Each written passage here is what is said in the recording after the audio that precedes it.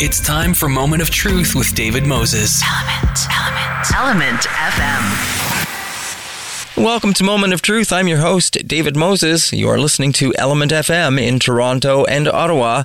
And as we told you in the past, that's 106.5 in Toronto, 95.7 in Ottawa, and anywhere across the country if you download the Radio Player Canada app.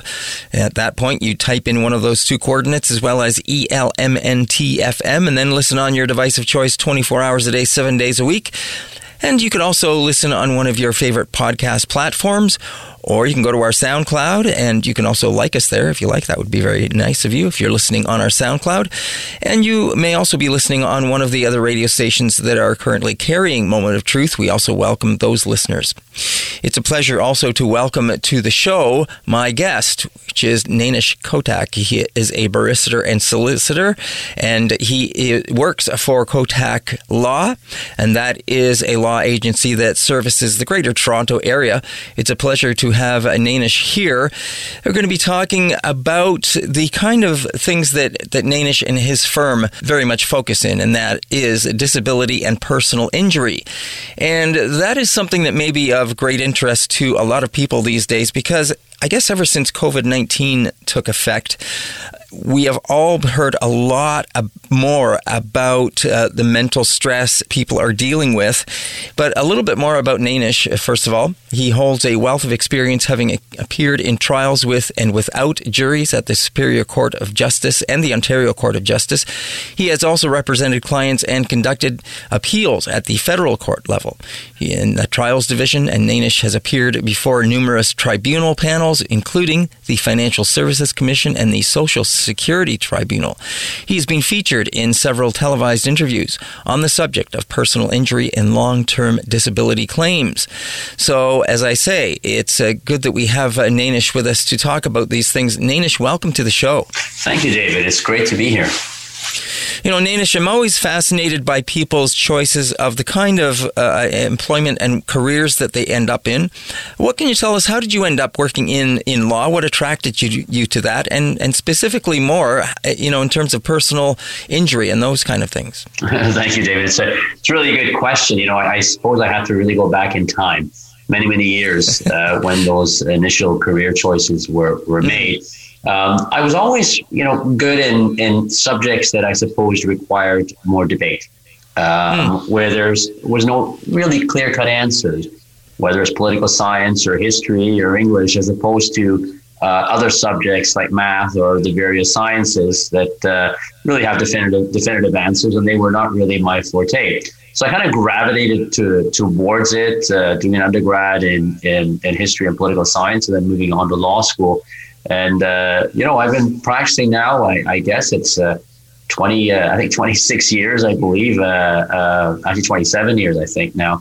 Time just flies, and I absolutely enjoy it. In terms of the area of law that I practice in, that primarily is representing disabled Canadians through their short or long-term disability claims or even through personal injury. I think it's really just that satisfaction that we get at the end of the day that we see with a client when we're able to help them get through very difficult, traumatic situations in their life. And they're up against, it's a David and Goliath fight. They're up against big insurance companies with a lot of resources, a lot of corporate resources, and having the success battling those companies and helping people, in some way get on with their life and towards their recovery. It just brings a tremendous amount of satisfaction to myself and to our firm. Interesting. The thing that caught me as you were speaking there was when you said no clear-cut answer in terms of debating and those kind of things, which, of course, there is a lot of debating in law and in court cases, as I'm sure you know. Absolutely, there is. David, that's what litigation is. And really, when you're having disputes with insurance companies, that often results in litigation and negotiation. because at some point in time, you realize there's two sides to a story. We feel very strongly about our client side, but there's risk too that they might not be successful or will not get 100% success, and there tends to be compromise that's made in terms of a negotiated settlement for the majority of the claims. I would say that's probably a big part of what you're talking about, that negotiation, and probably both sides coming to some sort of agreement in many cases. And it does, put a sense of closure for the client. Most of our clients have really some sort of mental health illness, and often there's an accompanying physical complaint as well. But being off work, not being able to do the daily activities that they normally do, it accelerates maybe pre-existing depression and anxiety that someone already has, or it actually causes it. So we have many clients who come to us, and their claims, for example, have been denied for disability benefits, whether it's Canada Pension Plan or short-term disability or long-term disability, for claims related to their mental health. It could be anxiety, depression. We see cases where there's been post-traumatic stress disorder, where there's underlying psychiatric issues, borderline personality, OCD, and these are more difficult cases for the claimant themselves to advocate for themselves, quite frankly. Number of reasons for this. First of all, mental illness has had a stigma to it through history. And yes, there have been changes to this. You have Bell Let's Talk, etc., and Mental Health Awareness Month, usually in May. So there certainly have been strides in society, but there still is a stigma. And what that stigma does, it holds people back in terms of, coming to terms or acknowledging that they have depression or anxiety, or even in fact seeking help. And there often is a lack of resources, or resources cost money. Someone may go to their family doctor with a complaint of anxiety, maybe from workplace stress, or that's made things worse. So they see the family doctor, they may get a referral to a psychologist, but they don't have the money to pay for it because it's not covered by OHIP. They may get a referral to a psychiatrist, which could take 6 months to a year to get. Then, of course, during COVID times, it's a lot longer than that. So harder for individuals to advocate themselves to get the right treatment they need, and easier for insurance companies to deny those types of claims, David, because they're not, mental illness is not, often cannot be seen, unless there's a brain injury of some sort, cannot be seen on a scan or an MRI or an X-ray, just as, unlike a physical injury, which can be seen that way. A broken bone or even cancer or inflammatory diseases can be seen on scans. So it's much easier for insurance companies to say, we're not going to pay this claim. We think, you can work. We think there is insufficient medical evidence.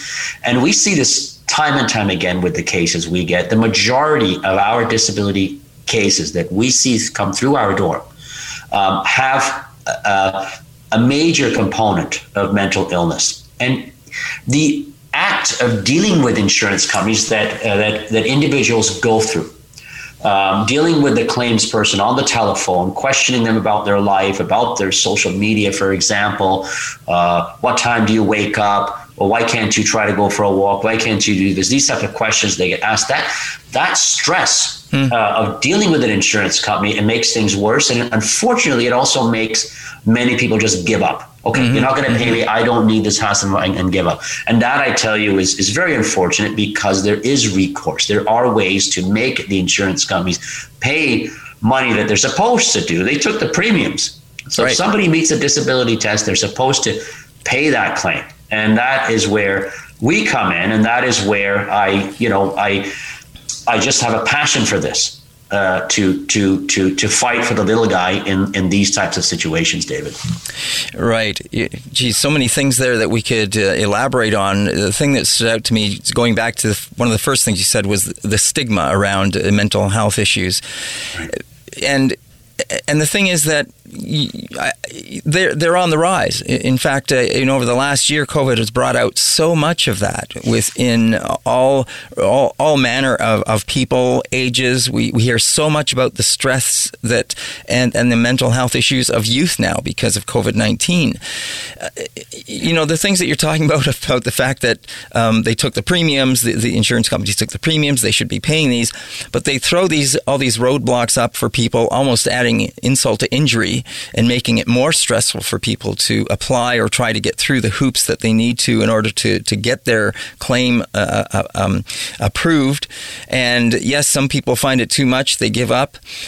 But we're all people when it comes down to it. And when I hear things like stigma and the fact that insurance companies are throwing up these things, it almost... it comes back to, I guess, the bottom line is the mighty dollar and those kind of things. But we're all people. And I wonder why we make it so difficult for each other to live a healthy life. I agree, David. Sometimes people feel that they have a role to play. And whether it be to, be a gatekeeper for how much insurance proceeds get paid out, that the caseworker may have, that's a possibility. You've made a very valid point about the increase in mental health difficulty and the worsening of mental health illnesses during COVID. And this is not just, anecdotal evidence.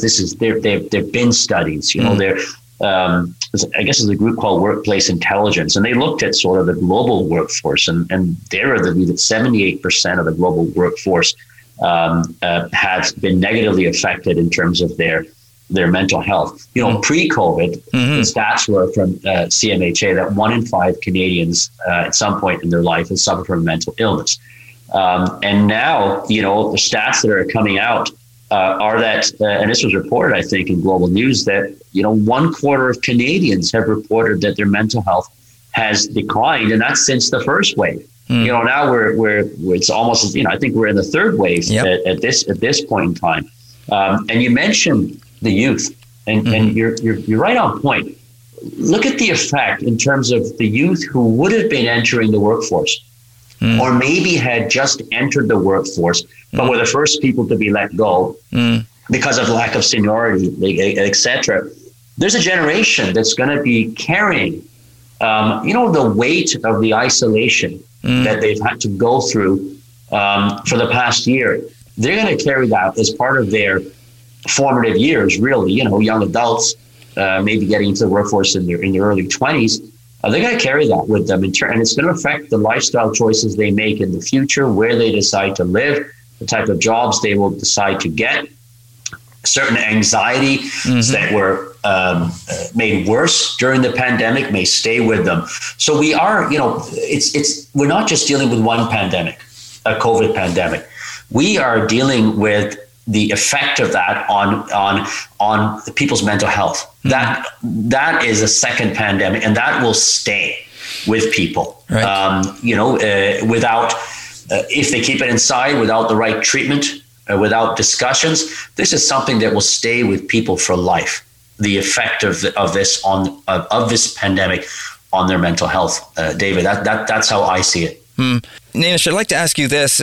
I know that you have seen, as you pointed out, the numbers prior to and the numbers now that we're into the, as you say, going to the third wave of probably COVID-19. And you've seen an increase of these things. But the difference is that many of us are working from home. Now, we have to thank all those frontline workers that have gone out to work and help us through this situation. And just thinking about the stress and the anxiety that they must have been going through. But for the number of people that are working from home, there again is a difference, and I'm not sure how that might affect what you do. Are you seeing those kind of things, and how do you think that might affect claims going forward? Yes, you've made some really very valid points here. So first, with respect to essential workers, as you mentioned, we're not just talking about, and frontline workers, we're not just talking about emergency personnel who have had some training in how to deal with escalated stress situations. We're talking about grocery store workers, liquor store workers who deal with random customers on a daily basis, who they're worried about their own safety and that of their family members. We've had many cases of grocery store tenants who had policies who've been denied for their disability claims because they just simply cannot take the stress, regardless of the precautions that are there. They're so worried about bringing COVID back to home. They've been unable to work. So we've seen cases like that. You mentioned the people who are in fact accommodated by being able to work from home. The positive thing, I suppose, is that you get to spend time with family if that's a good thing. And I think it is for the most part, for most people. For some, it's not. The other aspect of it is the changing in the future, the acceleration of technology and how we can work in the future so that the workplace can be more flexible, of giving you more option to work from home if they've seen it work. So that's on a sort of an economic level. The stresses, though, are this. You've got such social you're isolated. You work from home. You don't have that exposure to your colleagues anymore, to have that feedback, that personal connection. You're pulled away from that. And for people who already have mental illness, that isolation can make the condition worse. You're feeling very alone and quite depressed. That can happen. And think about this, and I think you've alluded to this, to those who maybe are in home situations where there is abuse, for example, being stuck in it and not being able to, and having to stay home and now be with a partner who may be abusive, for example, who's also at home and feeling no way out. This can lead to suicides. This certainly can lead to severe anxiety and depression. And I think, and that's being borne out. And it was worried about at the beginning of the pandemic, and it's something that in fact is happening.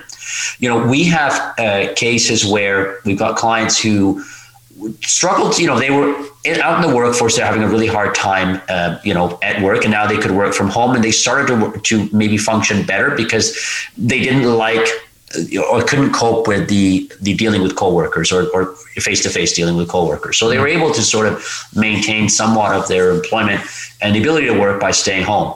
When they're asked to return to work, if they're no longer being accommodated, there are many, and we've had cases where they just can't go. They won't do it because of the panic attacks, increased work stressors. They just can't go back. I've had many cases like that now we're working on where they're being denied. Well, listen, hey, you work from home and now you don't want to work at the office. You're not really disabled. You just don't want to go in. It's not the case.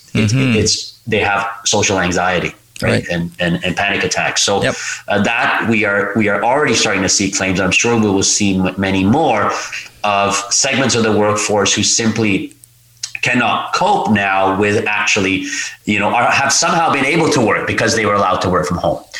Maybe they've got stomach issues, irritable bowel syndrome, for example, and they need facilities very frequently, and they could work from home. But now, if they have to go back into the office, a bank, whatever it might be, are going to struggle and be unable to do it. So, and I've seen cases like this already. Had they still been in the workforce, in the sense of if there was no COVID, they probably would have stopped working because they couldn't be able to continue in the actual workplace itself. We're only able to continue with a combination from home. That gets taken away. They won't be able to work, and they will have disability claims. Right. You're listening to Element FM in Toronto and Ottawa. That's 106.5 in Toronto, 95.7 in Ottawa, anywhere across the country if you download the Radio Player Canada app. I'm your host, David Moses. My guest on the show is Nainish Kotek. He is a barrister and solicitor with Kotek Law. You can find them on the website at koteklaw.com. And we are talking about personal injury as well as the other kinds of law that they deal with at Kotek Law, disability and personal law. One of the things you also mentioned there in terms of how you're seeing these things that are coming up, do you think that we will see changes going forward? Do you think there will have to be changes, or are we going to fall back on the same kind of policies and challenges that you are going to have to bring forward to court? Or do you think that through this this COVID-19 situation, we're going to see changes on both sides, whether it be from the policies that are being drafted and maybe more leniency or maybe more inclusiveness in policies that are going to be drafted for mental illness going forward? How do you think it's going to be dealt with? Yeah, I hate to be cynical, but I don't think you will see positive changes in terms of how disability insurers, for example, are dealing with mental health claims. I don't think you'll see that. I think you're dealing with an institution that has institutions that have just processes that keep running their course. In fact, there are policies in the United States, disability policies, where they actually exclude mental illness from being payouts, or for having payouts for and receiving disability benefits. And they may restrict them totally, or may say, well, you can only, if your disability is arising from depression, anxiety, or any other mental illness, you can only receive benefits for 2 years. I would hope that we do not see that coming to Canada, because I think it would be quite discriminatory. And I think that any employer who buys such a policy for its employees may be setting themselves up to a claim for, a human rights type of claim or litigation. That why would they have bought a policy that discriminates against a certain segment of the population or a certain group of its employees? So that's a risk we may face in the future for policies that and the way they're worded in terms of how mental health claims are dealt with. But in terms of leniency, I don't think things will change. I'm not just painting insurance companies as bad. We all need insurance, life insurance, critical illness, disability, whatever it may be. We need this as part of our function in society and a part to protect ourselves for a rainy day. But it's very easy for them to take the premiums. But sometimes, as we see in our line of work, when it comes time to pay the piper, they're not there. Right. What is the difference between short-term and long-term disabilities, right, and personal injury versus disabilities? Sure. So let's look at the two types of policies that may be available through employers or privately. Short-term disability, it is designed to pay for a specific period of time, usually maybe 15 weeks to 6 months and maybe a year. And often it's paid by an employer and administered by an insurance company. Sometimes it's paid by the insurance company too, but often you find the employer is directly responsible. That will transition to long-term disability as a person meets a test for disability. Most policies will have two tests for disability. For the first 2 years, it will be whether or not a claimant or a worker is disabled from performing the essential tasks of their employment. And after 2 years, it changes usually to whether or not the person is totally disabled from performing any gainful occupation that they're suited by way of education, training, or experience, or could become suited to by way of education, training, or experience. So it involves looking at other forms of work, not necessarily the one that they were performing before. Personal injury really is a concept. The claims are based in what's called tort, that is negligent acts. The disability claims are based on contract. Personal injury could involve a car accident, a slip and fall, product liability, medical malpractice, for example. The interesting question that I see sometimes, and it's a trick I think insurance companies play when you mentioned short and long-term disability. Sometimes what they do is the insurance company will cut off the short-term disability a week or days, in fact, before the short-term disability is supposed to end. Then they say, well, you don't qualify for long-term because you didn't qualify for the full short-term disability period. And it's a trick they use. I think it's a trick because really 1 week, you can't pay them for that extra week. So what we do in that is we sue for both the short and the long-term disability benefit. We sue the insurer and sometimes the employer if they're the payer. And we do realize that our clients are, they need the money. They can't work, and we get our claims out very quickly. We schedule what's called a mediation, and when you sue, the claim goes to someone much higher in the insurance company, not the same claims person, case manager you're dealing with, somebody much more senior, and they have their in-house lawyers who get involved, looking at it with fresh eyes. We try to schedule a mediation. within that first year, sometimes after 6 months later, and get the case settled for the person so they can get either back on claim or a lump sum payment out to them that sufficiently covers them for the future.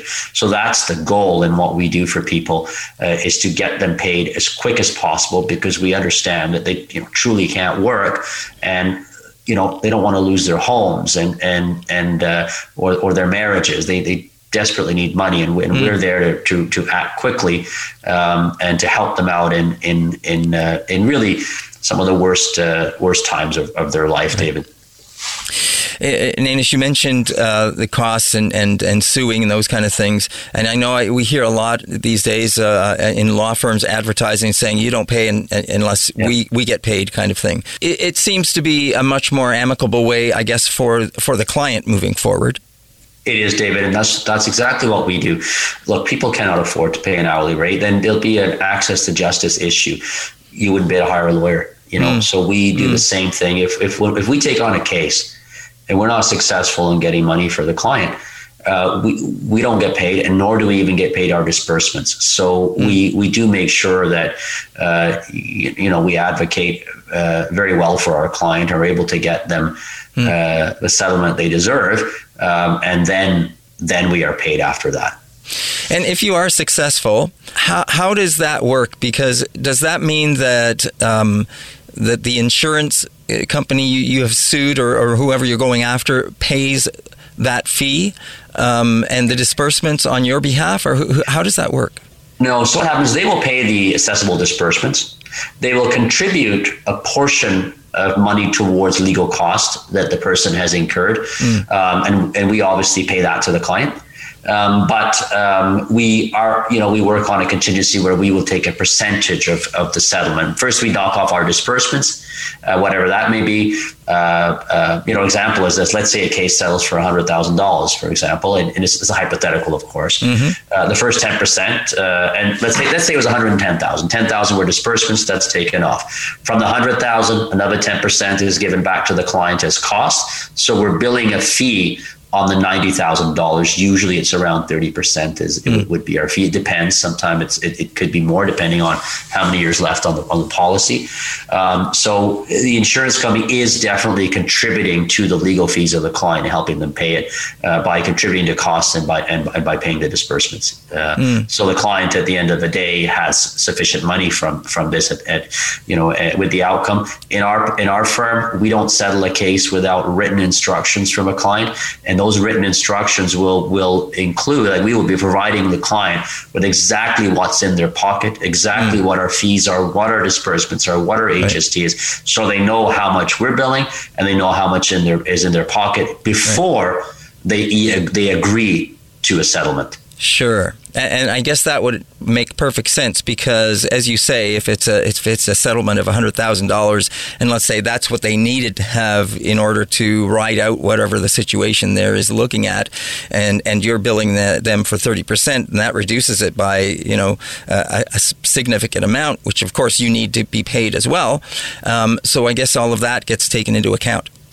It does. The client needs to know what they're getting in their pockets, and I'll make recommendations. But at the end of the day, the client decides what to settle the case at. Right.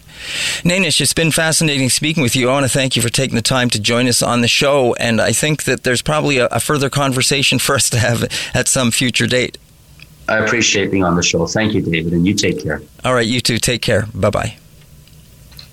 And that is Nainish Kotek. He is a barrister and solicitor at Kotek Law. You can find them at koteklaw.com online, and it's been a pleasure talking to him about long-term disabilities and also disability and personal injury. And that is this portion of the show. Please don't go away. We'll be right back with more right here on Moment of Truth.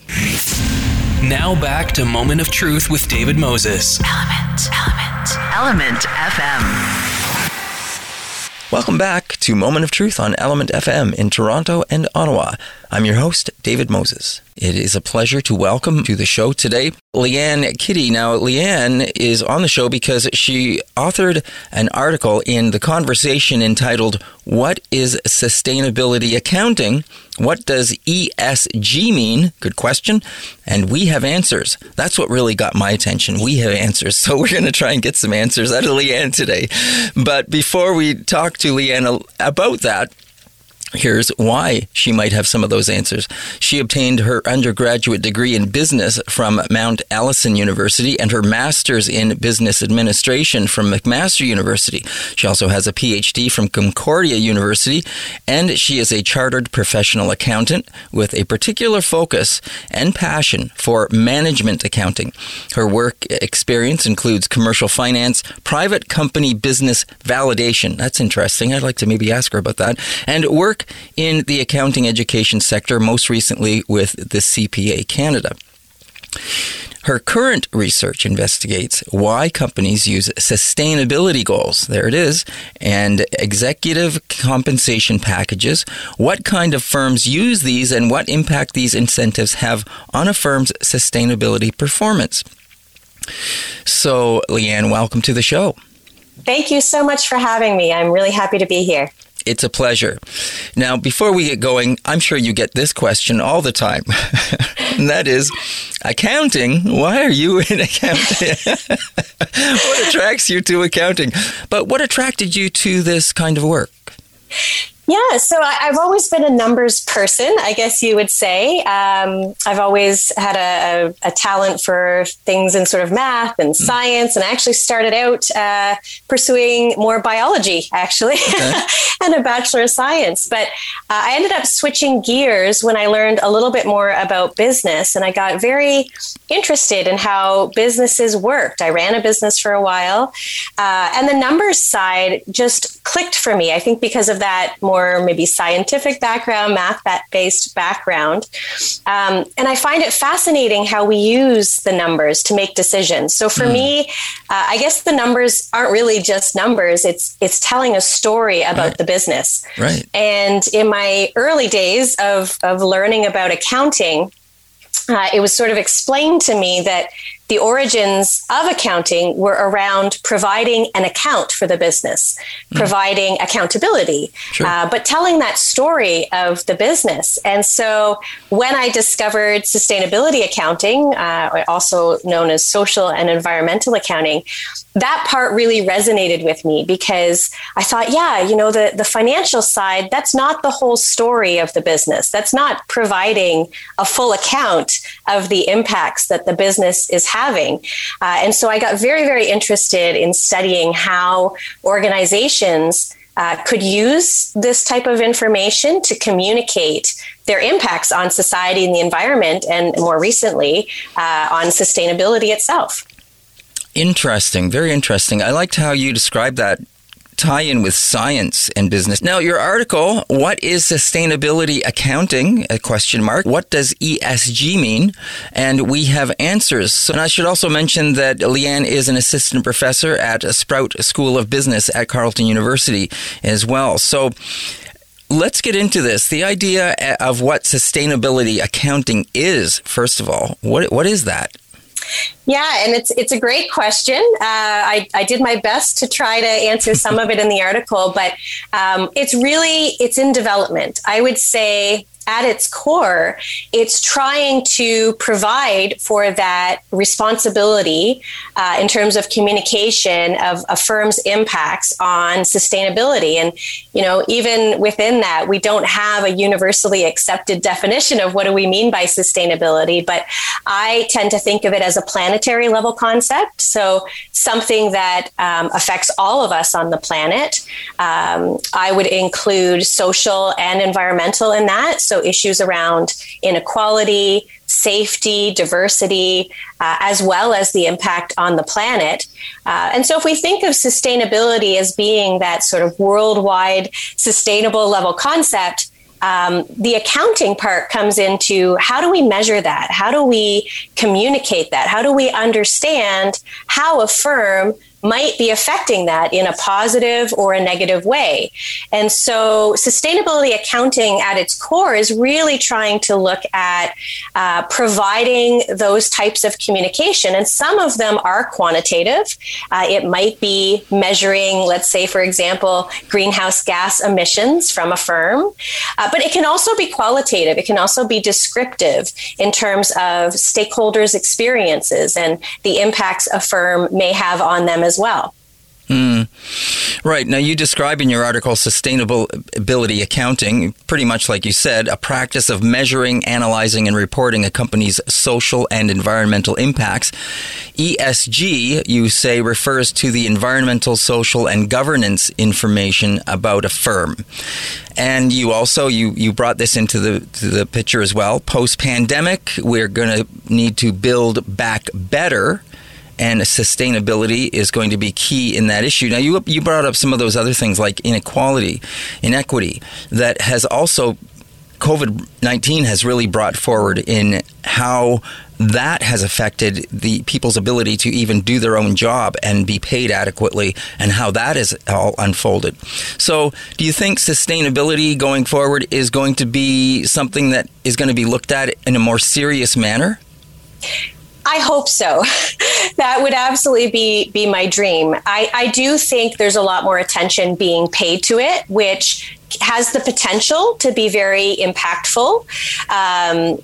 Certainly, if we're going to pay attention to true sustainability issues and measure those and report those in a way that really ties itself to that planetary concept, I am hopeful that we can see some real change. We have seen many companies paying more attention to this stuff. We have more and more companies every year providing sustainability reports, so detailing some of these impacts. We still have our challenges. We have companies engaging in things like greenwashing, right? Where they're not telling the whole story. They may only be talking about the positive effects or the positive impacts they're having. And that's not really in line with it. So I think we have a lot of work to do.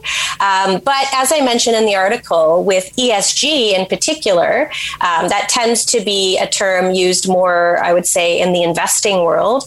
But the investments are turning towards this type of information, in part because there's growing evidence that it's good business to pay attention to these factors, whether that be to reduce the risk or to take care of your social resources, the people that are working with you and for you, the communities that you're operating in, the environmental resources that you may be using, be it water or trees, wood, paper.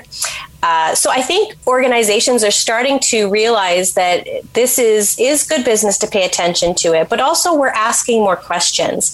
And I think on that front, when you have investors pushing for more change, as long as there is action behind it, I think we do have ourselves set up for potential positive impacts down the road. But it remains to be seen whether or not that will be enforced, whether people will take it seriously and actually push for real change. But I'm hopeful.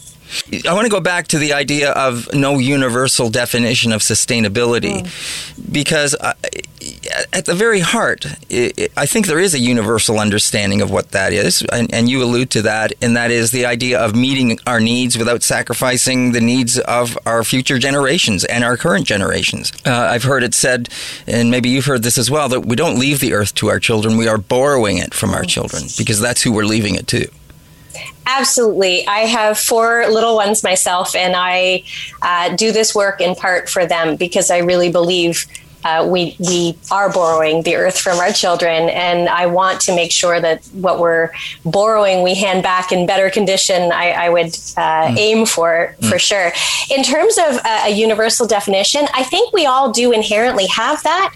The challenge becomes when we start looking at regulations, accounting standards, and then we run into a little bit of difficulty because there are a lot of people claiming to practice sustainability accounting or report their sustainability performance, but they're not actually making that connection to the future. They're not making the connection necessarily to the planet.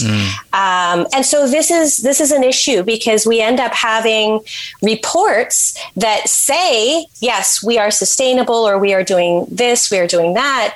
But really, it's about short-term concepts. Right. And I make a little bit of reference to this in terms of some of the upcoming standards that may be put into place.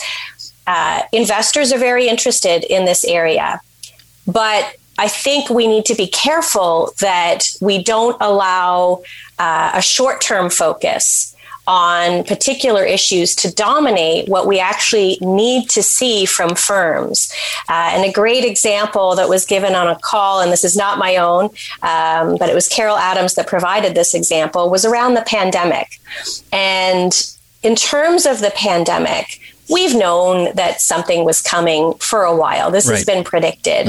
But investors were not asking questions of firms in, let's say, the tourism industry or restaurant industries, cruise ships, about what their pandemic plans were.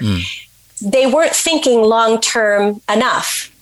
So I think we have to be wary of letting investors drive what gets included in some of these standards, because they tend to have a shorter term focus and perhaps not the planetary level sustainability definition or that future focus that I think we really need to make sure we're getting the information we need to create true sustainability. So I guess my fear would be, as long as we're using the term sustainability in sort of that agreed upon fashion, that we're really talking about the future and having something like a circular economy and something that can be sustained, that's great.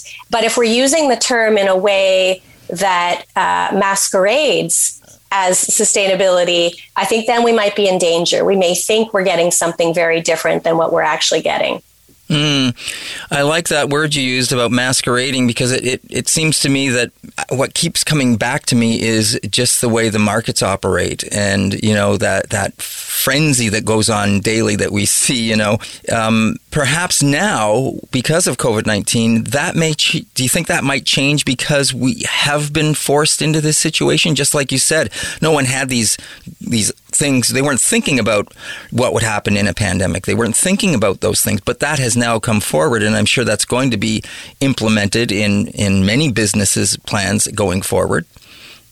Yeah, I think it's one of those things where we absolutely have to focus on the long term. I mean, as a species, it's in our best interest just for survival. The Earth will go on without us, but we need the Earth to survive.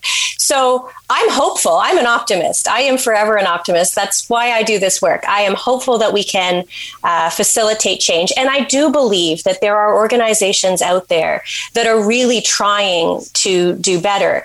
I think we need a concerted effort from all areas, from government in terms of regulation, in terms of mandating this information, from firms, because right now it's voluntary. So we do get some information, but it's what a firm chooses to give us, right? And that, as I said, does not always represent the total picture. But it's also not always in a firm's best interest to tell us everything, because not everybody else is doing that. So I think we need mandatory information. It needs to be at that planetary level. It needs to be overall sustainability. And I think we need it sooner rather than later. I really believe we have to do this.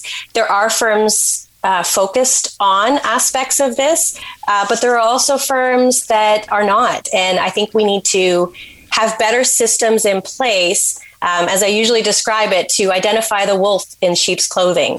Right now, there really are a lot that are hiding in plain sight, and we don't have good ways to tell them apart. Yeah, interesting. I think in your articles, you also allude to the fact that there's, what, about 100 companies or so that are causing about 70% of our greenhouse gases? Absolutely. I mean, when I came across that, I was fascinated, because 71%, according to this report, of the greenhouse gas emissions are coming from just 100 companies. Now, on the one hand, that's kind of depressing. On the other hand, I think it speaks to if we can influence those 100 companies to make a change, that change could be potentially huge. Right. But we need to have, standards in place. We need to get those firms to change. We need to be aware of who the firms are and what they're doing and how they're doing it. And absolutely, I mean, some of these companies have been aware of greenhouse gas emissions issues, for example, for decades and have not shared it, have not brought it forth. Very, very similar to the tobacco industry. Mm-hmm. And that's an issue, but we need to force that information. I think we're at a tipping point now where if we don't do something soon, it really is to our own detriment. Mm. You're listening to Element FM in Toronto and Ottawa, 106.5 in Toronto, 95.7 in Ottawa, anywhere across the country. If you download the Radio Player Canada app, type in one of those two coordinates as well as ELMNT FM, and then listen on your device of choice 24 hours a day, 7 days a week. You could also be listening on one of your favorite podcast platforms and on our SoundCloud. You can always go there to listen to some of our previously recorded conversations and interviews at your leisure. My guest here on the show today is Leanne Kitty. She is an assistant professor at Sprout School of Business at Carleton University. Talking to her about her article that she authored in The Conversation entitled, What is Sustainability Accounting? What does ESG mean?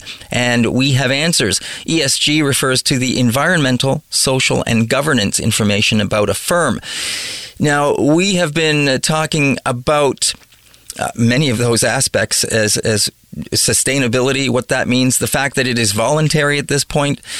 Leanne, one of the things I was also thinking about as we've been talking is investors. You've been mentioning investors, and I was thinking about some of those, the companies have been operating also at the idea of their shareholders and, and thinking about them instead of the big picture as well. And hopefully that's going to change. And, the other thing is that shareholders are people.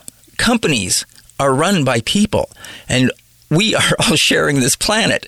And if we think about the business or what we're doing for our shareholders rather than the overall big picture, and if the shareholders are only looking at the short-term idea of what are the dividends I'm going to get back, or what am I getting in return, and not thinking about our big picture, we're still running into the same old issues. Absolutely. And I think that's a really critical point. We are investors. Right. It's us, right? This is our money for those of us, if you have a mutual fund or if you're fortunate enough to have a pension fund at work, maybe an RSP you have some investments in, or TFSA, that's your money. And if you've invested in these firms, you get a vote. One of the challenges is we tend to delegate those votes to the companies, to the mutual fund companies. And so we're not always taking our power back and letting our voice be heard. But that is a powerful way, if you use your vote to actually vote on some of the issues that come up on these topics, or letting the mutual fund companies know, or your pension plans know that, hey, we don't want this anymore, right? That's a way that you can exercise your power. And I'm fully aware, especially with inequality, not everybody is fortunate enough to have investments, and the ones who typically don't are the ones who are suffering more so. Mm-hmm. But I think that just raises the stakes for all of us that may be in the market, may be investors, to really take that responsibility seriously and not sit back passively, but actually make your voice heard and let them know that these are issues that are important to you, whether it be that you want your investments to divest from some of these organizations, whether you want them to push for change. There's a lot that we can do beyond, our individual lives as well and how we live, but particularly as investors, where the money is typically where the influence is. Right. There has been for some time investments that you can make that are geared toward the world. They're greener. Yeah, and there are a number of funds that are coming online, especially in the last year or so. We're seeing more and more of these available. I will say, coming back to the sustainability accounting piece, we still have a lot of challenges in terms of measuring the real sustainability performance of the firm. So I would just say to be a bit cautious about some of them. It's not to say that we shouldn't be paying attention to these things. We absolutely should, and we should be pushing for more information and for more change. But the way we're measuring some of the stuff right now, as I mentioned, it's mostly voluntary. So firms can kind of say what they want to say, and that does influence inclusion in some of these funds. So it's still early days. It's getting better. We're working hard. Not just myself, but there's a lot of us in the community that are working really hard to try to improve how we look at these firms and how we measure it and what information is important. But certainly, I think making your voice heard to say that these are important issues for you and that you want better information so you can make better decisions, I think will push the money to get that information, make it higher quality, and make it more relevant to true sustainability at a planetary level. You said early days. What do you mean by that? How long has sustainability sort of been something that, in terms of accounting, has been around, or that is something that is being looked at? Yeah, I mean, the field itself has been around arguably since maybe the 70s, really kind of was developed in the perhaps 80s, 90s-ish. But it's growing every day. We see more and more people, say on the academic side, pursuing research in this area. And there's more of us trying to think about these issues and what they mean for us as a society, for the planet, for firms as well. And when I say early days, I guess what I really mean is that we don't have all the systems fully figured out just yet. So I don't want to make the claim that, we know how to measure the exact performance of a firm and how it contributes to sustainability. We don't. And that's, I guess, my fear when we talk about some of the sustainable responsible investing funds or ESG. It gives the impression sometimes that we figured it out. We know how to measure this stuff. And the truth is we don't yet. We have improvements. We have better ways to do it now than we used to, and it's growing every day.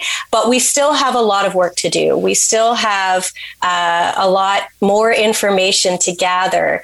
And that really comes back to the information that we get from firms or that's required by government, which comes back to this issue of it being voluntary at this stage.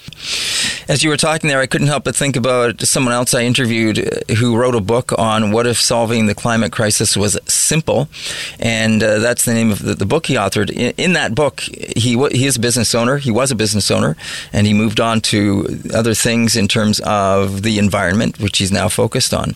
And one of the things as a company that he did was look at the carbon footprint that they were producing, and he got his entire company to do simple things to change, to try and work towards that.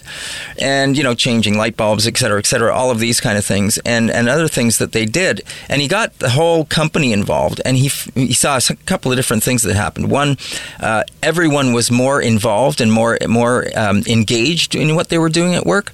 And he started to see people starting to come up with their own ideas of what they could do to help change and do those kind of things. But he started to implement these little things, and he was saying, these are just like nickel and dime things, they're not really much. But when they finished and he came back and he started looking at the numbers, they had done a drastic amount to reduce their carbon footprint. And it was amazing. They were saving money as well. So it was beneficial for them as a business to do that. So I find that really interesting. And if more businesses did that, they might find the benefit of moving forward in this way as well. The other thing that I wanted to mention about that was I forgot. But I think you brought up some really interesting points, though. One is bringing the information to the table changes the way you make decisions, right? And I think that's a great point about how we decide to go ahead. Sometimes it's as simple as just being aware, right? If you have two projects to do and you're looking at them both and maybe they both make about the same amount of money, okay, well, we'll do one over the other. If you look at those same two projects and you say, oh, but wait, this one will have a lower carbon footprint, all of a sudden it may change the way you're looking at that project. And you say, well, as long as they're both profitable, then let's do the lower carbon footprint version.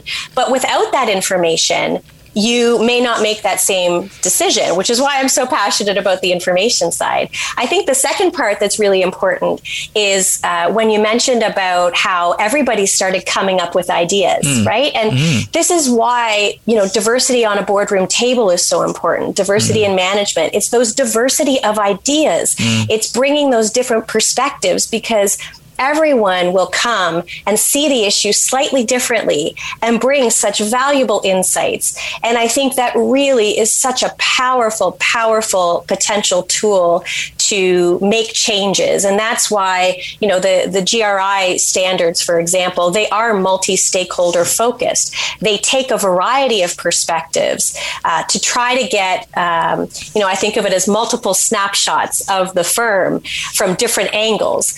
In this case, it might be multiple snapshots of the problem to look at it differently and come up with different solutions. And I think that's really important as we go forward, that we are taking lots of different perspectives on the firm and the firm's impacts on different projects. And again, just to be wary, I would be a bit wary about being solely focused on, say, investors as a group to guide the information that we need, because they may only be looking at it from one perspective, or it might be more limited. Whereas when you gather all of those perspectives, I really do think it leads to richer and better decision making. Right. Leanne, we're going to have to leave it there. It's been fascinating speaking with you. I thank you for taking the time to join us on the show and talk to us about what is sustainability accounting and what does ESG mean. And we have answers, and we've discussed some of those answers, I think, that we can look forward to. And I want to thank you once again for being on the show. Thank you so much. It was an absolute pleasure. That is Leanne Kitty. She is an assistant professor at Sprout School of Business at Carleton University. It's been a pleasure talking to her. And that is our show for today. I'm your host, David Moses. Thank you for listening to Moment of Truth each and every day right here on Element FM. And we'll see you again tomorrow. This has been Moment of Truth with David Moses. Element FM.